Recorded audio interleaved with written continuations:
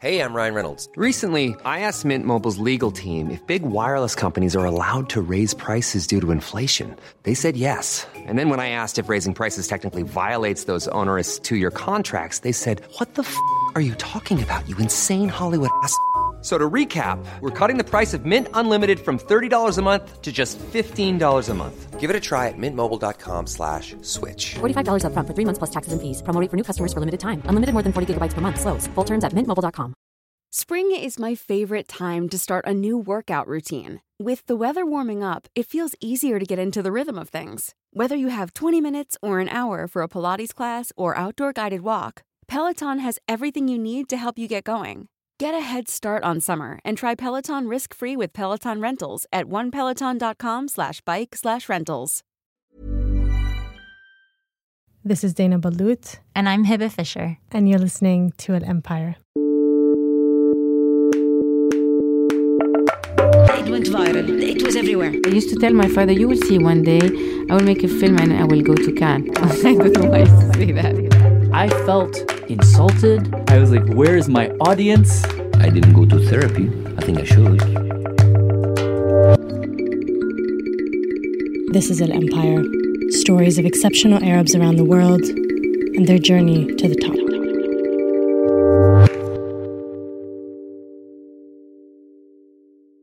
Hiba, hi. Hi, Jane. So who do we have today?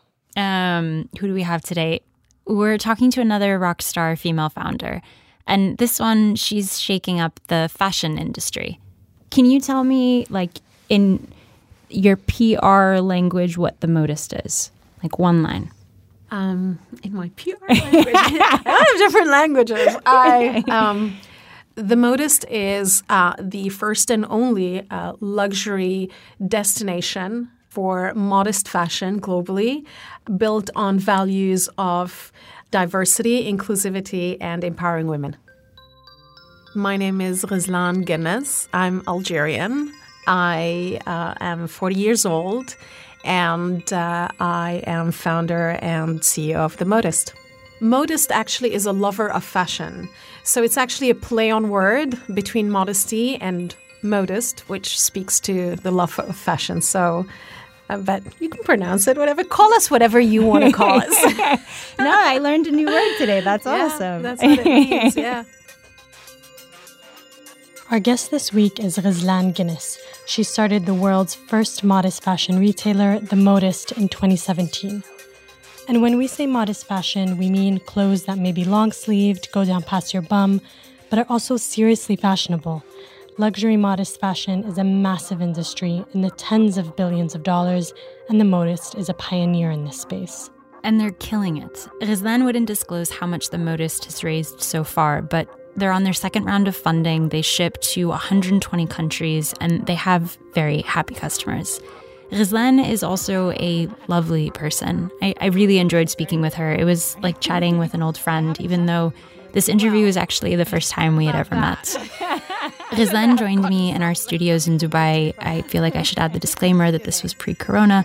And I wouldn't care to comment on what someone was wearing, except she's the founder of a fashion empire, so it seems appropriate. She rocked up in black leather pants and a leopard print blouse and looked gorgeous. Are we starting the podcast? Or we're checking. يعني. Today on An Empire, how to build a fashion empire. Earlier, you were telling me about your morning routine. Can you tell me a bit about that now that we're recording? What do you do first thing in the morning? What kind of rituals do you have? Yeah, so I mean, I started about a year and a half ago waking up really early. So I used to be a night owl, and now I'm definitely an early bird. I wake up around 5:30 in the morning. I have I call them my sacred hours, my 2 hours a day that are not interrupted. When I wake up, I don't look at my phone. The first thing I do is, get right into my routine. So I meditate, I journal, I like listening to podcasts or a book. Yeah, I think I would love to try that because I have a horrible habit where my phone is my alarm. And so that's the first thing I grab. And then, of course, it's a bright light in your face. And then I spend probably 20 minutes checking all the notifications and getting stressed out. And that's the first thing I do. It's the worst thing. Yeah. Like, forget meditation, forget anything. If there's one tiny little step you want to do in the morning, first of all, your alarm should not be scary, screaming alarm. That's the first thing. You don't want to wake up your mind with that, like, kind of crazy sound. And then the second thing is just don't look at your phone. Don't look at your emails, social media. Nothing is going to change. The world is not going to stop. Any emergency, you're going to receive a call. But it makes so much of a difference. It just helps you start the day with the right state of mind. What was your childhood like? Can you tell me about the household you grew up in? Are you an only child? Tell me about your parents. Sure. Yeah, I would say it was an interesting childhood. My father was, in the War of Independence of Algeria, so he spent 7 years in the battlefield. And when he, when Algeria got its independence, he, got into politics and had a burgeoning political career. My mother, who was much younger than him, was at the time still studying. They separated when I was pretty young. I was about 1.5 years or 2 years old. And so I was brought up by my maternal grandmother because my mother traveled to study and my father was, in the political field. And I remember a childhood where I was, there was so much love and I was very protected as a child. And I was the only child. And you can imagine with a grandmother how it's like. And it was lovely, very comfortable upbringing until the age of 10. And then the age of 10, I moved to the UAE to live with my mother and my stepfather. And my stepdad had been in my life since the age of 5. And he was an entrepreneur, and life then was a bit different. So it went into, seeing the hustle and seeing, the entrepreneurial life. So it was nice to be exposed to, that comfortable, abundant kind of, upbringing, but also see what it's like to, run a business and hustle and have a, middle class upbringing and all of that. So, but I remember a lot of fun and a lot of laughter and a lot of happiness as a child. So you spent a little bit of time in Algeria, a little bit of time in the UAE, and a little bit of time in Lebanon? Correct. Is that right? So how do you, when somebody asks where you're from, how do you answer that and what splits your identity? Look, I'm Algerian through and through in the sense that, my blood is Algerian. My mother exposed me also to the Moroccan culture, so I'm very aware of that. But I spent 7 years of my teenage years and into adulthood in Lebanon, and I think it was one of the best times of my life, and I'm very influenced by Lebanon. I also grew up in a Lebanese household, so my accent is Lebanese. I think we've got more than 5-6 different nationalities in our family. So I do have that Algerian belonging, and I find that the older I get, the more nostalgic I become, especially that I don't visit often. But I also love Lebanon, and it feels like home, and I go back very often. And what did you want to be when you grew up? I wanted to be a performer first, like Sherihan. I was so obsessed with her that I kind of just wanted to be her. And then I wanted to be a lawyer. And then I wanted to be, there were times when I wanted to be 3 things. When we're children and they tell you what you want to be and you kind of list 4 or 5 different things. I think Gen Z is back to that now. And actually up until, growing up and graduating from school, I wasn't very clear on what I wanted to do. So I was not one of those kids who knew exactly what career line I was going to take, what I wanted to do with my life. I mean, that's when I see people like that, I'm like, amazing. It wasn't the case for me. What about the first time that you remember being excited about fashion? How did you always look this fabulous? Like how did? Thank you. I always loved fashion, and my mother is my first memory of. It was more than fashion. It was just glam. It was just, being glamorous and attractive and beautiful, and the hair and the makeup and all of that. And I have this very vivid memory of my mother whenever she would come back from her travels. Back in the day, in the 80s, when women traveled, they used to dress up. Mm-hmm. So the hair and the makeup, and now we travel in sneakers and you just want to be comfortable. And she used to walk in, and that image, is constantly in my mind of like the very glamorous, very fashionable, woman. And then you went to the London School of Economics for university, right? Where you studied business. Correct. Was that your first time away from home?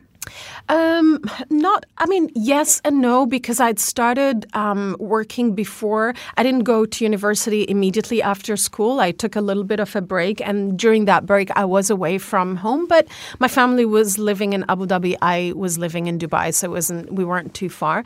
And then, I started my studies at the LSE, and that's when I was, properly, more or less, out of home. What did you do during that gap period between school and university? Working. No, I was working. Yeah, I went right into work. I wasn't sure I was going, what I wanted to do, and I got an opportunity, and I kind of, started working, and then got into university. I did it in a bit of a atypical way. What was that first job? It was Abraj. Ghizlan's first job was at Abraj Capital, a huge private equity firm in Dubai that managed hundreds of millions of dollars. She started first in an admin role and moved up into branding and partnerships. I was working with them for about 13 or 14 years.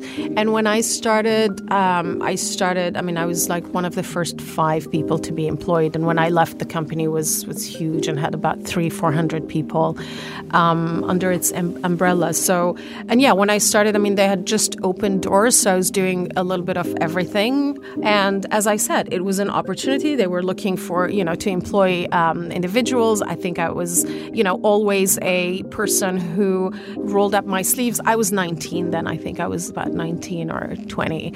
And I started there. And my job when I started was very different from my job 2 years into it. If you survive that business, you can pretty much do anything. It was quite tough, but in a good way. It was filled with ambitious, smart, driven people, and you kind of felt like it was a tribe. And so that discipline and that, drive and that, excitement to achieve and to contribute was definitely taken with me. And that's stayed with them and grew in that business for 13 years. I left in 2015 to start the Modist.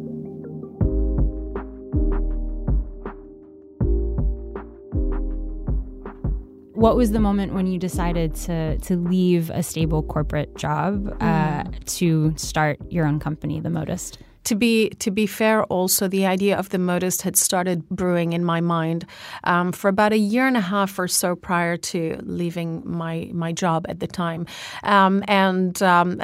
It was nowhere near what it is today, and it wasn't, of course, crystallized and well-formed, but it was an idea that knew had potential. I'd seen the frustration of women like my mother who dressed modestly. Myself, I worked in finance for that long, so, of course, my dress code was also conservative and more corporate, and I just knew that it's bound to be the case for many women out there who dress this way and who want options and who want a destination that is relevant to them. And I also know that if something frustrates you, very, very often providing a solution is likely to be a solution for many people, not just yourself. Yeah.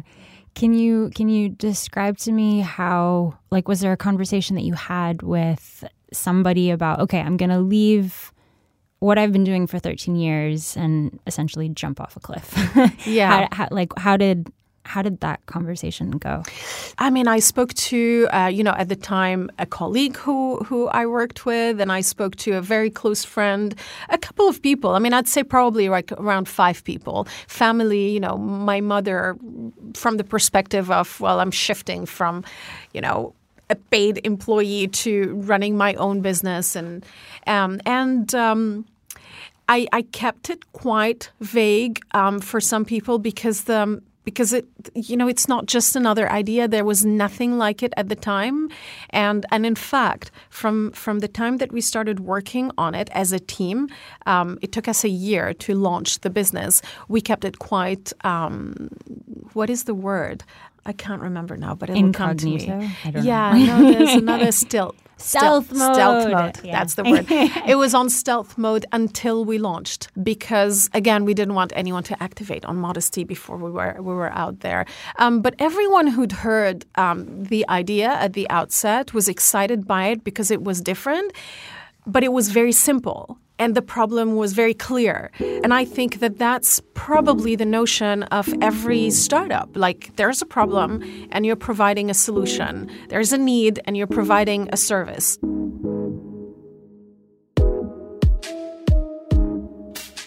When you spoke with your mom in those early days, what did she say? Was she like, what are you doing? Or she understood because her husband was an entrepreneur as well?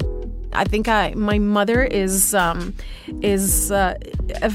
always been a very encouraging person. So there's always that notion of course you can do it. Yeah, definitely. Of course. Why wouldn't you be able to do it? And I think that, in hindsight, I think support system around you like that, that encouragement is just invaluable in life in general, but especially when you're starting a business because you just don't know anything. You think you know, but you don't know anything. You're in for the ride of your life. And unless you have that encouragement, whether it comes from within you or without, to take that first step, it's extremely hard to do it because there are a million reasons for you not to do it, right? Yeah, 100%. You can relate. You can relate.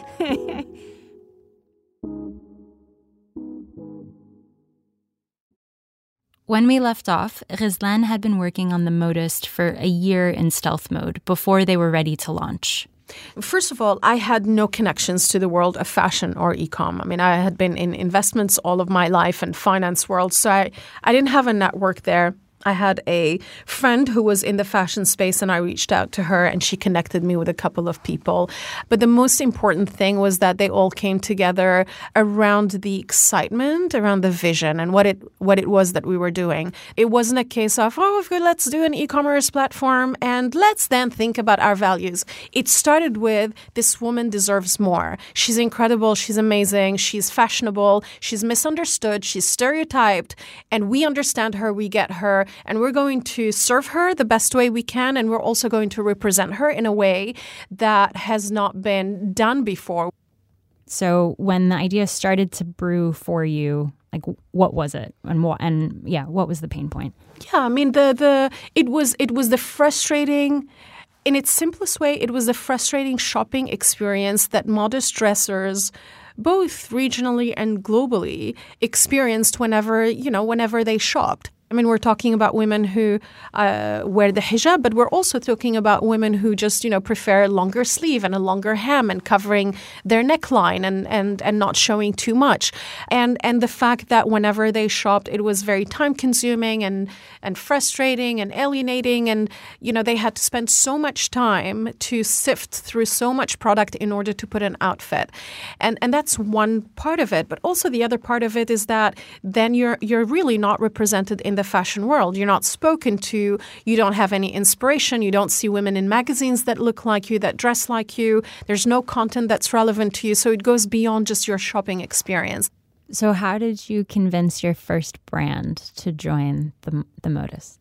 So we went really well prepared. And we knew that modesty was not, even the term modesty was not used.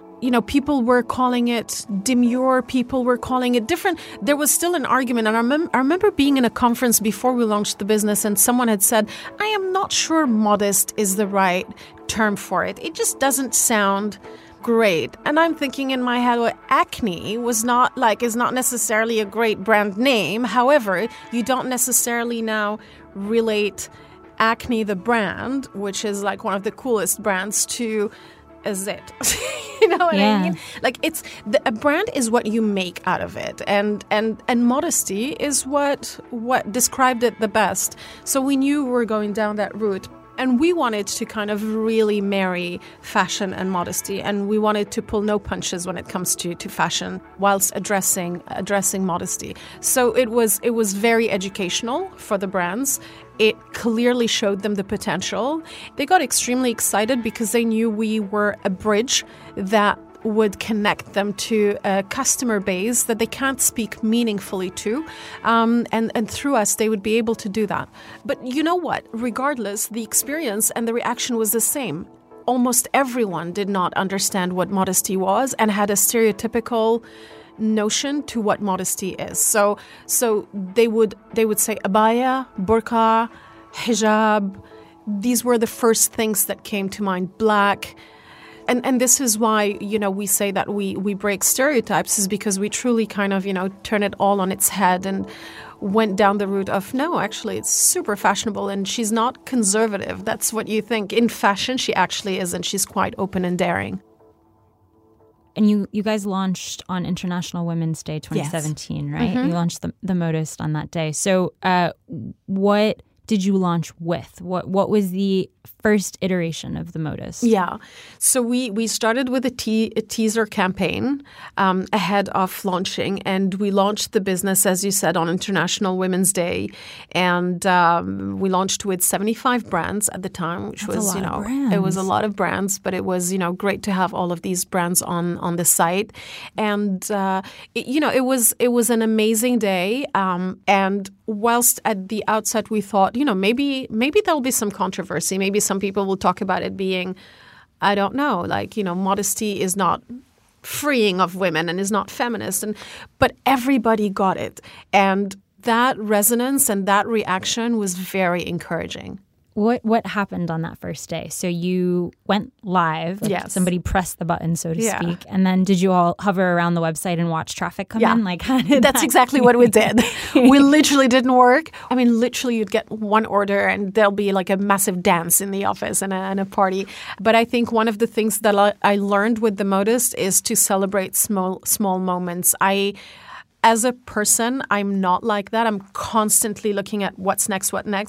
But being with a team makes you stop and celebrate for them. And you kind of then start enjoying, celebrating those little moments. And that's why doing it, and you, I'm sure you can relate to this, doing it, you have to do it for the right reasons and for the right purpose and values, because when it gets very overwhelming, and it will get overwhelming very quickly, when you ask the question of why am I doing all this, it kind of makes sense to you. Otherwise, it's easy to give in. How many people were working with you when you launched the Modist, and how did you finance? So at launch, I think we were about 24 people. And the financing, we seed money came in from myself, friends and family. But I very soon, started fundraising. Tell me about those conversations. What did they say when they said no? And what did they say when they said yes? And how did you handle both? In a business, as a startup, you're always working with what we call your runway, right? So you're working with a period of time where you know that you're alive as a business. and the more no's you hear, and there are always, to every one yes, there are many, many, many no's. For every no that you're receiving, you're constantly thinking about the livelihood of your business. And it's just part of the that entrepreneurial life. You can't do it any other way unless you're not fundraising at all. And so with us, I think the one common thing is that there isn't an investor that we pitched to who was not excited by the idea. But I've heard so many no's that I'm like so good with rejection right now. What did you do to celebrate when you closed your seed round? God, I didn't celebrate. I was freaked out. I've got people's money. And I need to deal with that. But I told you, celebrating for me is not very common. I have to push myself. So I got back to work quite quickly after fundraising. What has been one of your most successful marketing campaigns, and why do you think it resonated so much? I still feel that our launch campaign was brilliant because it just spoke the values. Do not tell me what I am to wear, what I am to cover, my skin or my hair. Do not tell me how much is too much. I am my keeper. I follow my heart. It was a campaign that spoke about, modesty, and it showed women. It was filmed in London, and it showed, diverse women, so older, younger, hijabi, and it featured them doing things that were a bit out of the box. And again, remember, this was like three years ago, more than 3 years ago. So before we started seeing hijabis, ice skater and a hijabi, Nike, in the fencing and all of that stuff, and we had a hijabi kind of do a dance and one on a skateboard. And it just, even both visually and in terms of the script, it kind of started breaking those stereotypes, and it was uplifting. And I think because it was different, it had an impact. I am the modist. I belong to me. So I've read, and tell me if this statistic is incorrect, but I've read that the modest fashion industry is expected to hit $330 billion this year in 2020. Is that an accurate estimate? It is. I think it's slightly exaggerated, but it's. I think that figure relates to Muslim spend. Across probably men, women, in fashion and in everything else. So it's slightly bigger, but the industry is in the tens of billions of dollars conservatively. So it's quite a large opportunity. So obviously you guys started here in Dubai and biggest markets are in the GCC, but the US is fast growing as a customer destination. I've read in one of the articles that your team was actually surprised by how quickly you penetrated the U.S. market. Can you talk a little bit more about that, especially in light of modest fashion and just what we see as consumer trends globally, and then what your experience has been with the U.S. picking up so fast? Yeah, I mean, it was a very interesting and nice surprise to actually see that growth in the U.S. because, as you can imagine, I mean, it's been growing quite a bit for us. And the interesting thing is that our customers in the U.S. are predominantly, and around 95% of our customers are Western women, are American women. They're not. We're not tapping into the Middle Eastern diaspora or Muslims in the U.S. So that's what's interesting. But then, American women in the states where we exist, predominantly women dress in a modest way, whether she's a mom or an executive or whatever that may be. So, and this goes back to the fact that modesty is quite broad and quite universal as a way of dressing and a way of life. Do you have a work-life balance? And if yes, how do you, what are some tricks that you've learned to get there? Yeah, I mean, I didn't. I've made a conscious decision to start doing that this year, and I'm trying to. But to give you a sense of how imbalanced it was, I think in 4 years of being in this business, I've taken a couple of weeks off. So it's pretty bad. But it's not something that I know that a lot of us founders and entrepreneurs and people who run businesses, you're constantly talking about how it's nonstop. And it's almost like there's a part of you that's like, yeah, I'm nonstop. I'm like, your ego is taking over. But the truth is that I think in the long run, it's just you need that balance. You need that balance to thrive and to be, inspiring for your team and to be there for them and to because you're living too, right? And that is a commitment that I have made to myself to look after myself and make time for family and, treasure weekends and not glorify working on weekends and after hours, because we do that also. And I came from a corporate culture that glorified that. I think finance as an industry in general, working weekends and I'm working until 3 a.m. is such a thing. You sound like you're complaining, but you're part of the... You're bragging, actually. Yeah. And I mean, I'm generalizing, of course, but still. So I think it's... Balance is not going to find you. You're going to have to find it and figure out how to bring it into your life. So my 2 hours in the morning are part of my balance. My sacred Friday is part of my balance. You have to trust the team that you have in place, and you have to know that sometimes a short a bit of time off can actually take you back to being far more productive than, working nonstop for a very long period. What are some of the things that you've learned about yourself as going through this entrepreneurial journey with the Modist that you didn't know 5 years ago, 4 years ago? I think I've learned to really trust myself. And, I've always known that I was a strong person. Like, I'm a fighter by nature. But I think I surprised myself with how much resilience and grit I have. And I think that a lot of us, and I'm very passionate about this, a lot of us, especially women, really dumb ourselves down in terms of our capabilities and potential and what we can and can't do. And, when I think back 10 years ago, or even like 7 years ago, I would have never imagined myself running a business, let alone running a business with, senior people in it, with massive investors, that with the turnaround that we have. And that's why I'm so passionate about, all of us instilling that confidence in young girls at an early stage, because the potential that's there is massive and may never get out of there if we don't encourage them and show them.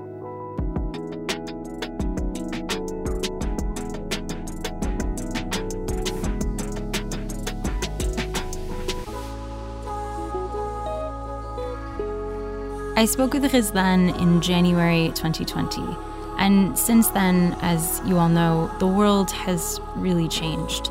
COVID-19 has left so many people unemployed around the world, and it's hurt a lot of businesses.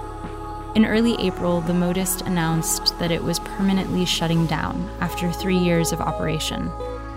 In the words of Ghizlan, the global crisis that hit the world left their young business vulnerable and with no option but to cease operating. In the weeks since, there has been an outpouring of love and support from huge fashion brands and publishers. They talk about the legacy the Modist will leave behind. As the first modest fashion company, the Modist created a category in fashion, in luxury fashion, that didn't exist before. And personally, I believe whatever Ghizlan and her team decide to do next will also leave a similar lasting impact. This episode was produced by Tamara Rasamni, Alex Atack, Hiba Fisher, and myself, Dana Balut. Sound design by Alex Atack and mixing by Mohammed Khreizat. Our original sting was composed by Ramzi Bashour, and El Empire is produced by the Kerning Cultures Network. If you're liking El Empire, please subscribe to the show so you'll never miss an episode. Leave us a ranking, hopefully 5 stars, and review us on whatever podcast app you're listening to us from. It really helps boost our rankings so that other listeners can find our episodes. And next week on El Empire, I attempted to row across the Atlantic Ocean. I rowed about 1,000 kilometers with my teammate before capsizing in a massive storm, the boat not self-righting, the life raft not opening, and spending 13 hours not knowing whether we would live or die. He says casually. which has now actually been made into a movie. That's in 1 week.